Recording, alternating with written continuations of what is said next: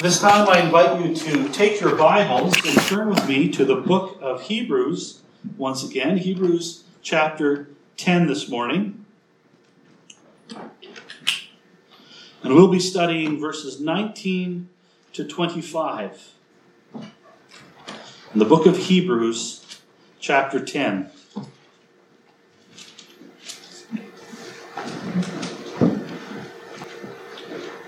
Hebrews chapter 10, verse 19, and I'll be reading to verse 31, but we're going to be focusing our attention on 19 to 25. So when you find that, would you rise out of reverence for God's word and let us read together. Hebrews chapter 10, verse 19. Therefore, brothers, since we have confidence to enter the holy places by the blood of Jesus, by the new and living way that he opened for us through the curtain, that is, through his flesh. And since we have a great high priest over the house of God, let us draw near with a true heart in full assurance of faith, with our hearts sprinkled clean from an evil conscience and our bodies washed with pure water. Let us hold fast the confession of our hope without wavering, for he who promised is faithful. And let us consider how to stir up one another to love and good works, not neglecting to meet together, as is the habit of some, but encouraging one another, and all the more as you see the day drawing near. For if we go on sinning deliberately after receiving the knowledge of the truth, there no longer remains a sacrifice for sins, but a fearful expectation of judgment and a fury of fire that will consume the adversaries. Anyone who has set aside the law of Moses dies without mercy on the evidence of 2 or 3 witnesses. How much worse punishment, do you think, will be deserved by the one who has spurned the Son of God and has profaned the blood of the covenant by which he was sanctified, and has outraged the Spirit of grace? For we know him who said, "Vengeance is mine, I will repay," and again, "The Lord will judge his people." It is a fearful thing to fall into the hands of the living God. This is the holy word of God. Let us pray. Father, once again, we come before you and we ask for your grace as we study this passage together. But may it be more than simply studying it, Father. May it be our act of worship together as your church. That we worship you through interacting with this text and applying it to our lives and submitting to it. Not hardening our hearts or our minds against it, as if this is just the opinion of some man who wrote these things 2,000 years ago. But Father, that we should view this as the God-breathed Word of God. And that as we listen to it and are convicted by it and what it says, we pray that you would change us to be more like Jesus. It's in his precious name we pray. Amen. Thank you. You may be seated.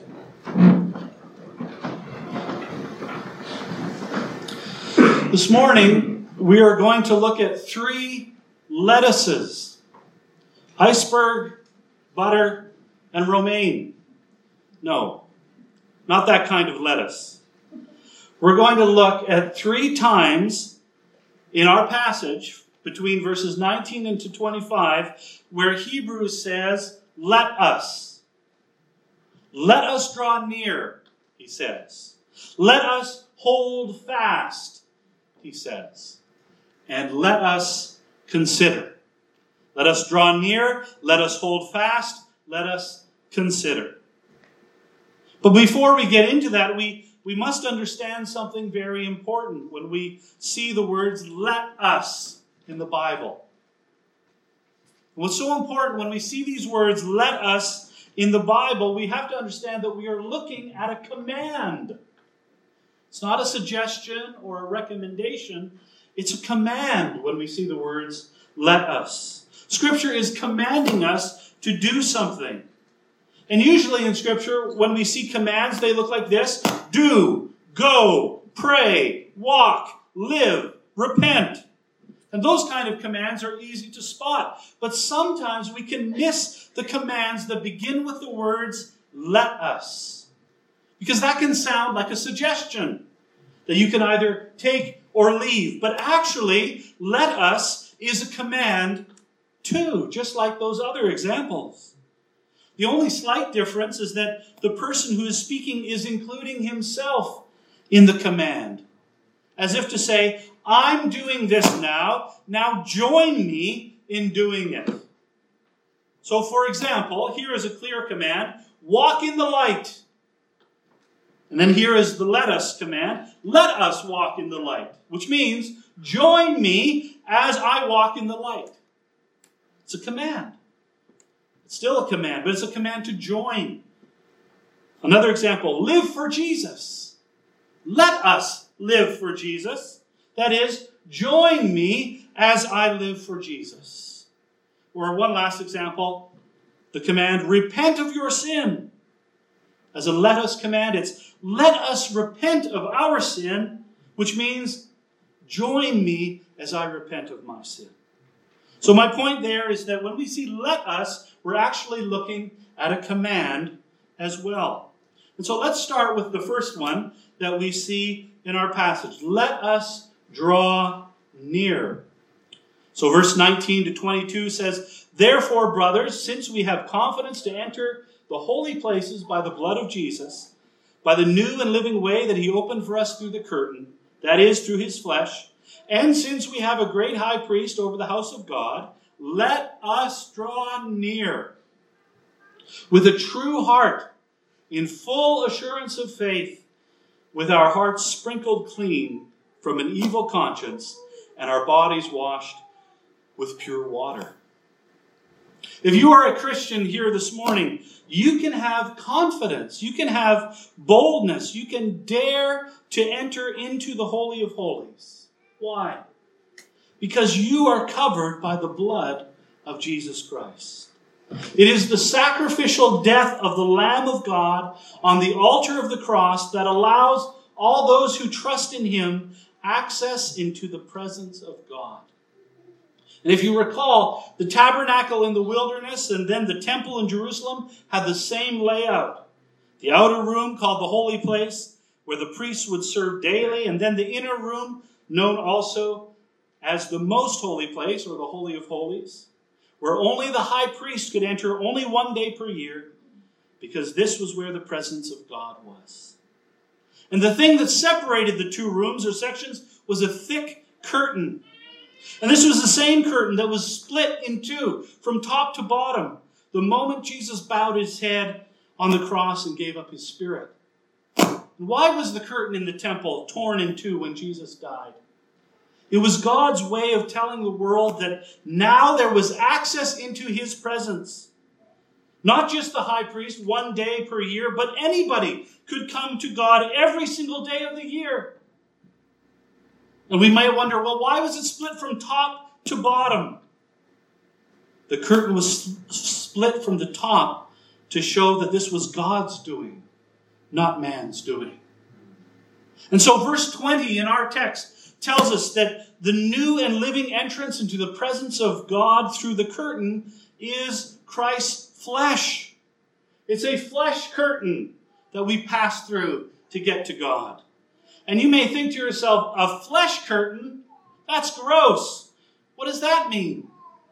It means that the broken, bloody, beaten, mangled corpse of Jesus Christ is the means by which we can pass through from this life into eternal life. But verse 21 reminds us that Jesus is not just significant for the past, that he died in the past and was buried in the past and rose again in the past, but right now, in the present moment, he is the great high priest over the people of God. We have a high priest who is right now interceding. We have a great king who is right now ruling. And we have a Savior who is right now saving his people. And that brings us to the let us here. It says, therefore, let us draw near. Let us draw near. Let us draw near to God in worship. Let us not neglect to draw near to Him. Let us draw near with a true heart in full assurance of faith. What does it mean to draw near with a true heart? Well, that means to do it sincerely, to do it genuinely, from the heart, not with a bad attitude, not because you have to, not with a begrudging attitude, not as though it's a chore. Check your attitude. When you draw near to God in worship, are you bringing a true heart, or are you coming in hypocrisy? But Hebrews also says here that we are to draw near in full assurance of faith. That means we are not to come doubting or hesitating. When you doubt or you hesitate, that means that you're still trusting in yourself and in your own righteousness. But when you have given all of it up and you've thrown yourself completely upon the mercy of God, where Jesus Christ is your only lifeline, that you cling to with a death grip, then you can draw near with full assurance of faith. Why? Because you're no longer trusting in yourself. You're trusting completely in Jesus.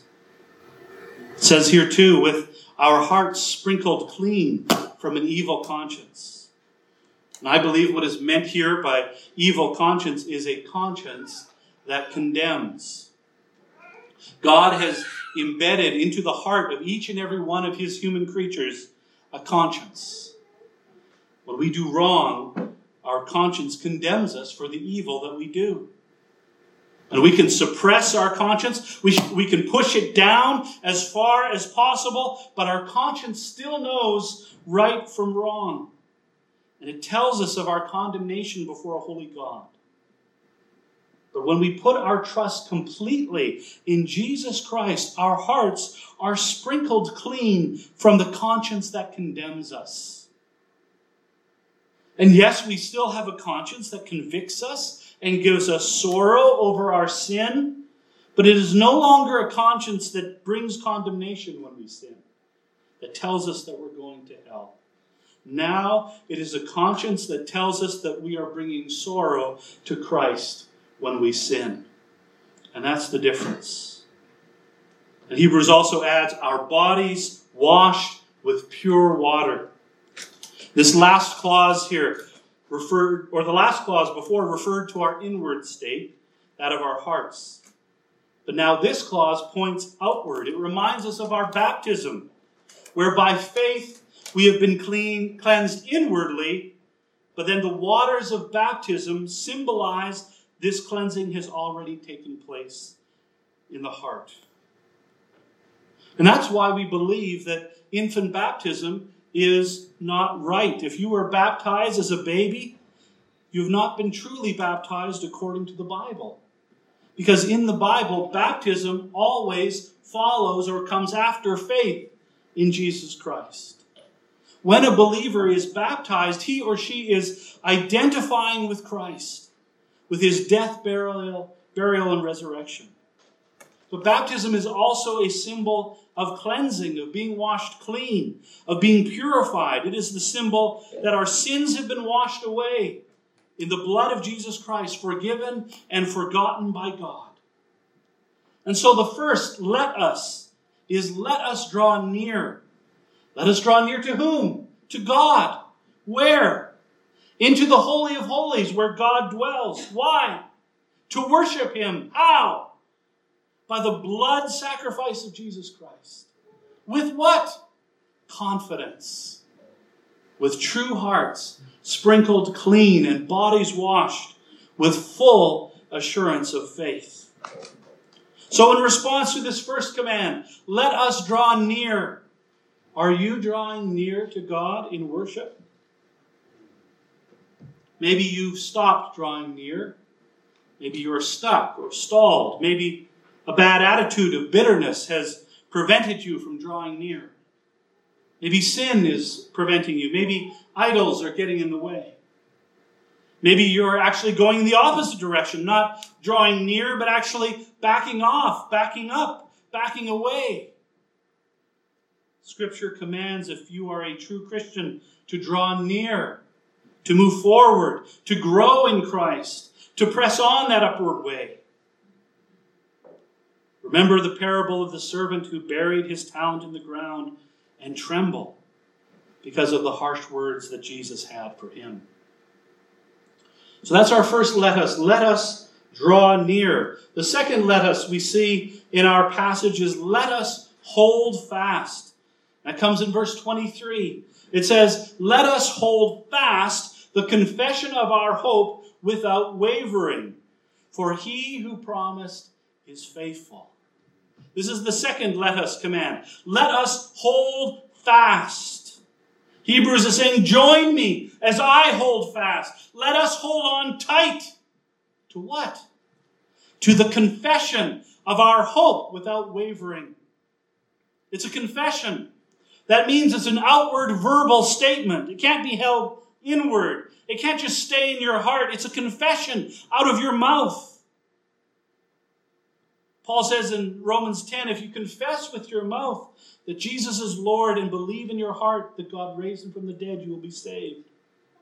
If you cannot say out loud that Jesus Christ is your Lord and Savior, then how can it truly be in your heart? Jesus himself said that out of the overflow of the heart, the mouth speaks. And he was talking about sinful things in that context, that if your heart is filled with sin, then eventually it's going to make its way out of your mouth. But that's also true with good things. If your heart is filled with Jesus Christ, that's also going to come out of your mouth. But the confession is not only an action here, it's also the message. The confession that we are to hold fast to is a specific message. It's the good news. It's the gospel. The gospel is the good confession we make before many witnesses when we are baptized.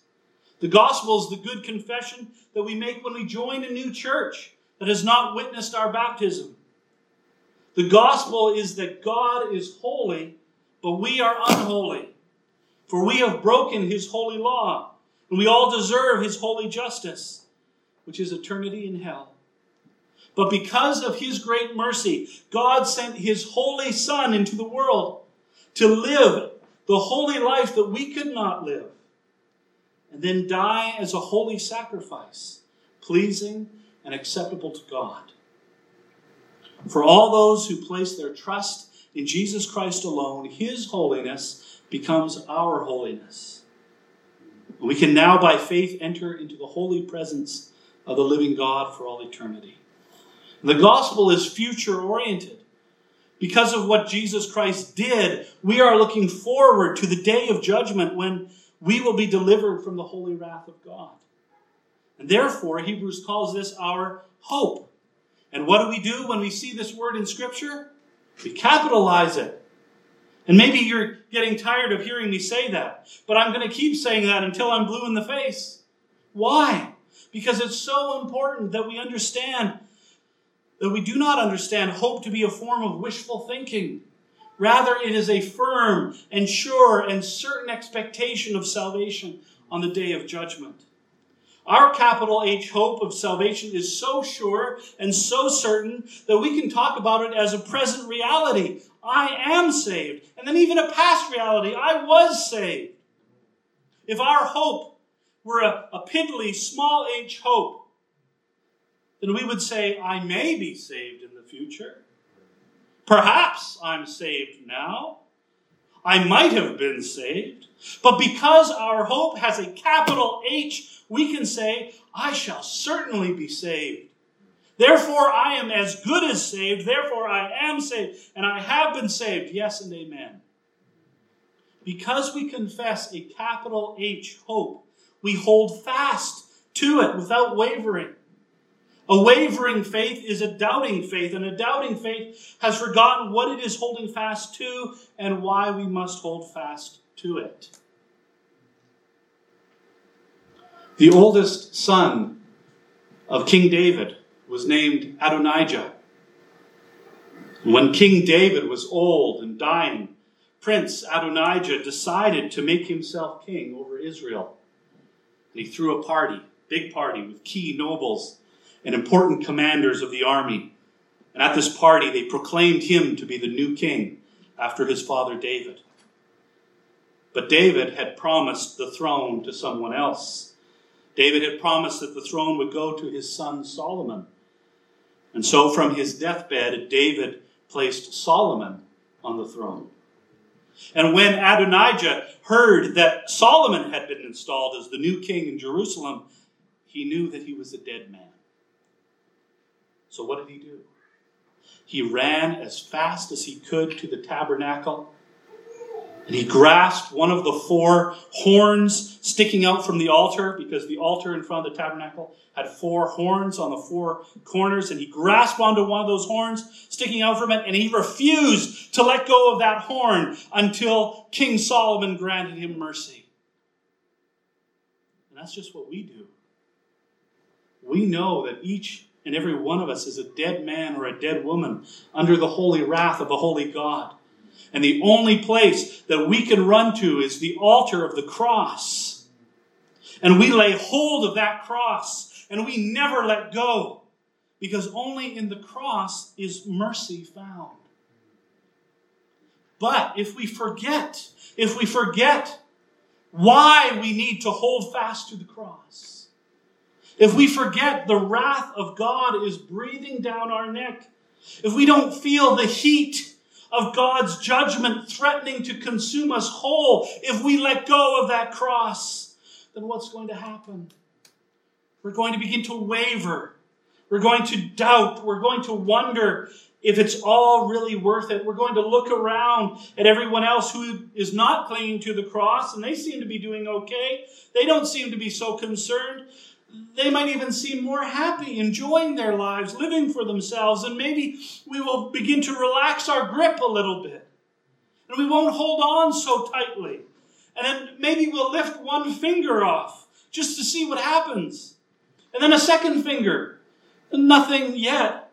And then a third and a fourth, until only one finger is left touching the cross. And then suddenly one day we might find ourselves going our own way, for we have forgotten all about the mercy of God that is only found in the cross. And yes, we might enjoy a really nice life with riches, a nice house and a nice car, and a loving family and good friends and laughter. But we will one day stand naked before a holy God. And we won't be holding fast to the cross. And that will not be a good day for us, because the fullness of God's wrath over our sin will be poured out upon our heads forever and ever and ever. And you know what? That's what happened to Prince Adonijah. King Solomon did show his brother mercy, and he allowed Adonijah to go home. But Adonijah soon forgot Solomon's mercy, and he conspired against him. And this time there was no mercy. Adonijah was executed. He had forgotten and despised the mercy of the king, and he paid the price. We cling to the cross without wavering, because we know that he who promised mercy through the cross is faithful. He is a God who faithfully always keeps his promises. What a comfort that is, but also what a terror that is. God always keeps his promises. He never breaks them. He would sooner cease to exist than break his promise. And that also includes the promise of his wrath. God will keep that promise too. God has promised through his word that he will send sinners to an eternity in the fires of hell. And he will absolutely keep that promise too. Just as he will keep the promise that he has made about the cross of his beloved Son, that all those who truly trust in that sacrifice will be spared his holy wrath and enjoy eternity in his holy presence. So let us draw near, and also let us hold fast. And now we see the third let us command. Let us consider.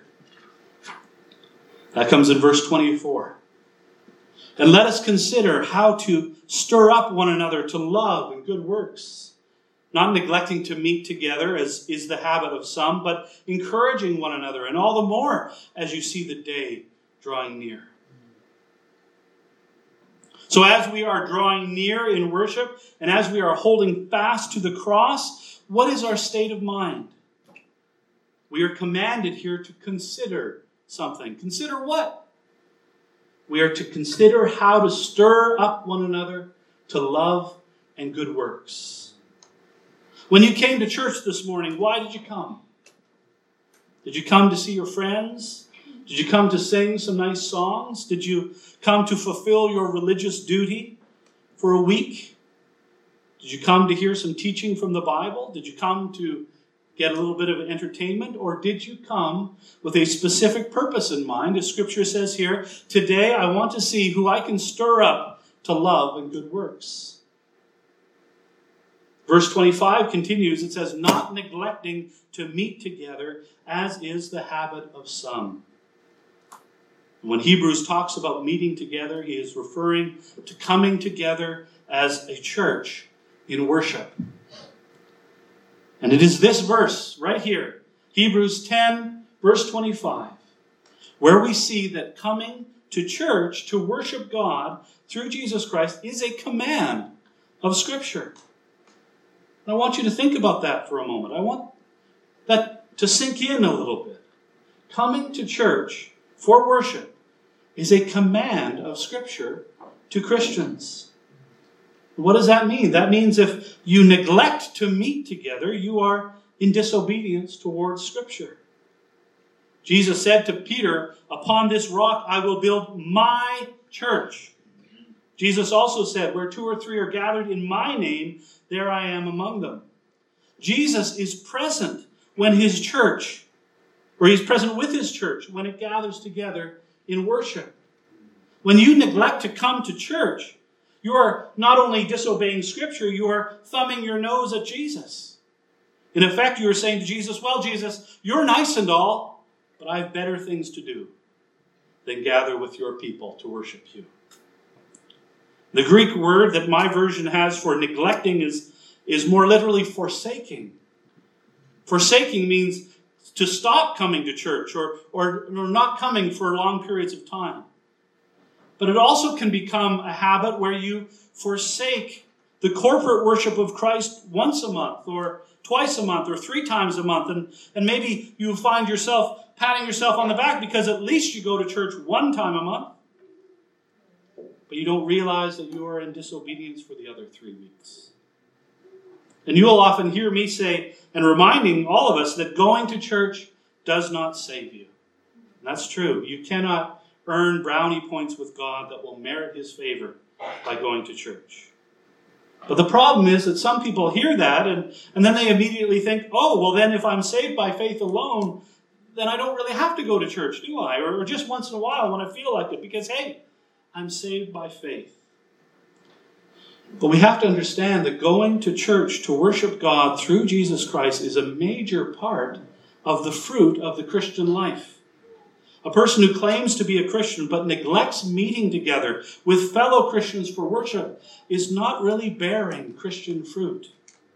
A Christian who is forsaking church fellowship is not a growing Christian. A Christian who is neglecting church is a weak and sick wildebeest who has separated him or herself off from the herd. Just the kind of fresh meat the prowling lion is looking to devour. And I think there are very few legitimate reasons for a Christian to neglect corporate worship at church. I think I can count them on just one hand. For instance, if you're contagiously sick, or if you're physically incapacitated, or you don't have the means to travel. But if there's emergency, or you must take care of a sick family member, if you're away on vacation, and I think if you're a Christian, you should really visit a church when you go on vacation. For vacation does not mean vacation from Jesus. Or if you're called in for work at your job. I think it's a very short list of legitimate reasons. And there may be a couple of other legitimate reasons, but my point here is that there's just really a small number. If you're a Christian, Jesus must be your highest priority. Sunday does not belong to you. It belongs to Jesus. And there may be a whole host of illegitimate reasons or excuses to miss church and the worship of Jesus Christ. But at the end of the day, they're just excuses. And yes, I certainly understand that there are special cases and extenuating circumstances. And the examples I've given, they don't cover everything. And there will be times when you may be prevented from coming to church by things outside your control. But my point is that God knows your heart. And He knows if you are making an excuse or if it's a real reason. How you treat Christ's church reflects how you treat Christ. What you think about Christ's church reflects how you think about Christ. What you do with Christ's church reflects your attitude toward Christ. Missing church or coming in late to church is easy when you think of it as a religious duty. But when you view it properly, that it is an act of worship, that it is a spiritual discipline, it's a means of God's grace, then missing church or coming in late should cause you sorrow if you're a Christian. And Hebrews adds another thing that we're supposed to be doing. He says, but encouraging one another, and all the more as you see the day drawing near. The spiritual reason for gathering together as the church is the worship of Christ and growing in Him. But we're also to stir one another up to love and good works, as well as to encourage one another. We are to encourage each other because the day of days is coming, and that swiftly. There's a close relationship between coming to church and the day of judgment. If the day of judgment is small in your eyes, then the church is going to be small in your eyes. If, however, the day of Christ's return is large in your eyes, then church will become large in your eyes. If a person stops coming to church or only comes intermittently or just once in a while, then that can be an indicator that the day of Christ, the day of His return, is getting smaller or has shrunk in their hearts. The more you meditate on eternity, on the day of judgment, on the wrath of God, on the good news of Jesus Christ, on the hope of salvation, on that day, the more you will desire to be with God's people. The more you will want to worship Christ. The more you will want to grow up in Him. The more you will want to love His people and do good. The more you will want to stir them up to love and good works. The more you will want to encourage them. But of course, the opposite is also true. If you're not setting your mind on eternity or the day of judgment or the gospel, then gathering with God's people will not be a priority. Worshiping Jesus will not be meaningful. Growing in Him will definitely not feel very necessary. And then who cares about loving Christ's people and doing good? We see this connection, this intimate link between the two.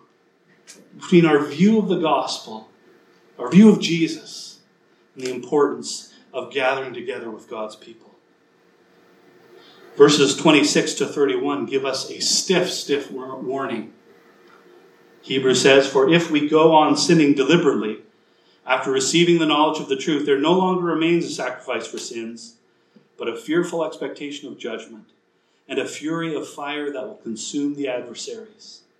Anyone who has set aside the law of Moses dies without mercy on the evidence of 2 or 3 witnesses. How much worse punishment, do you think, will be deserved by the one who has trampled underfoot the Son of God, and has profaned the blood of the covenant by which He was sanctified, and has outraged the Spirit of grace? For we know Him who said, vengeance is mine, I will repay, and again the Lord will judge His people. It is a fearful thing to fall into the hands of the living God. We will talk more about this section and what it means in the weeks to come. But I just include it here at the end to show what happens when we begin to fail in the 3 let us commands. When we begin to stop drawing near to worship. When we begin to loosen our grip on the gospel. When we neglect meeting together for worship and mutual encouragement. What happens? Well, ultimately we can move back underneath God's judgment with His wrath hanging over us. It is a fearful thing to fall into the hands of the living God. This is a stern warning of Scripture. The sheep of Jesus Christ heed this warning and stay safe in his hand. The goats pretending to be sheep do not heed this warning and will eventually return to the world. You sheep of Jesus, draw near and worship. You sheep of Jesus, hold fast to the cross of mercy. You sheep of Jesus, consider how to encourage your fellow sheep in love and good works while meeting together. Let us pray.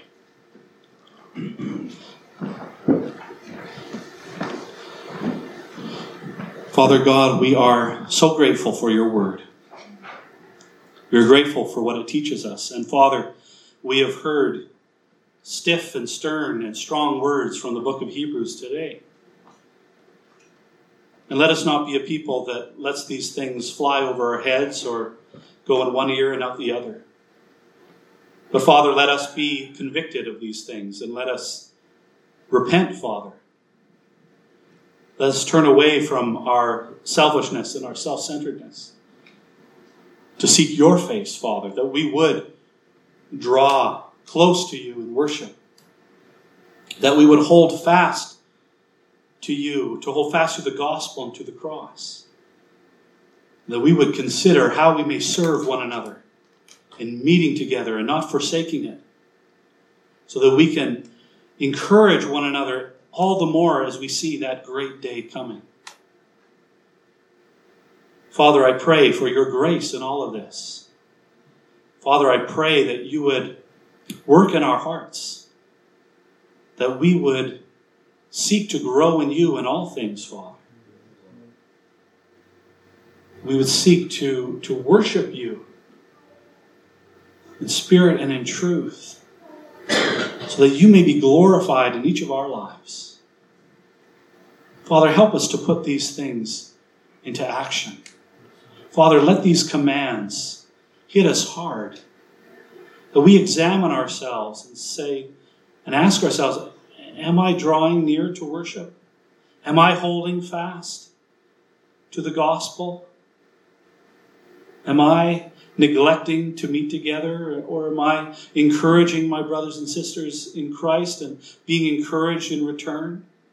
Especially as I see the day of Christ's return coming soon and coming swiftly.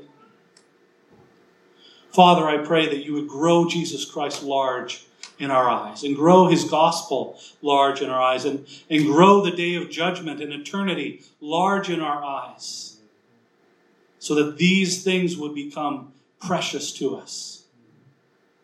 That we would see the value of meeting together and encouraging one another. It's not merely about checking off a religious checklist, but that the reason we come together is so that we can fellowship with one another and encourage one another and preach the gospel to one another and lift one another up when someone stumbles and be there for each other, Father, expressing that love towards one another that Christ expected of his disciples. So, Father, challenge us this day. Let us think very deeply about all these things, so that you may refine us and make us pure and conform us to the image of your beloved Son. It's in his name we pray these things. Amen.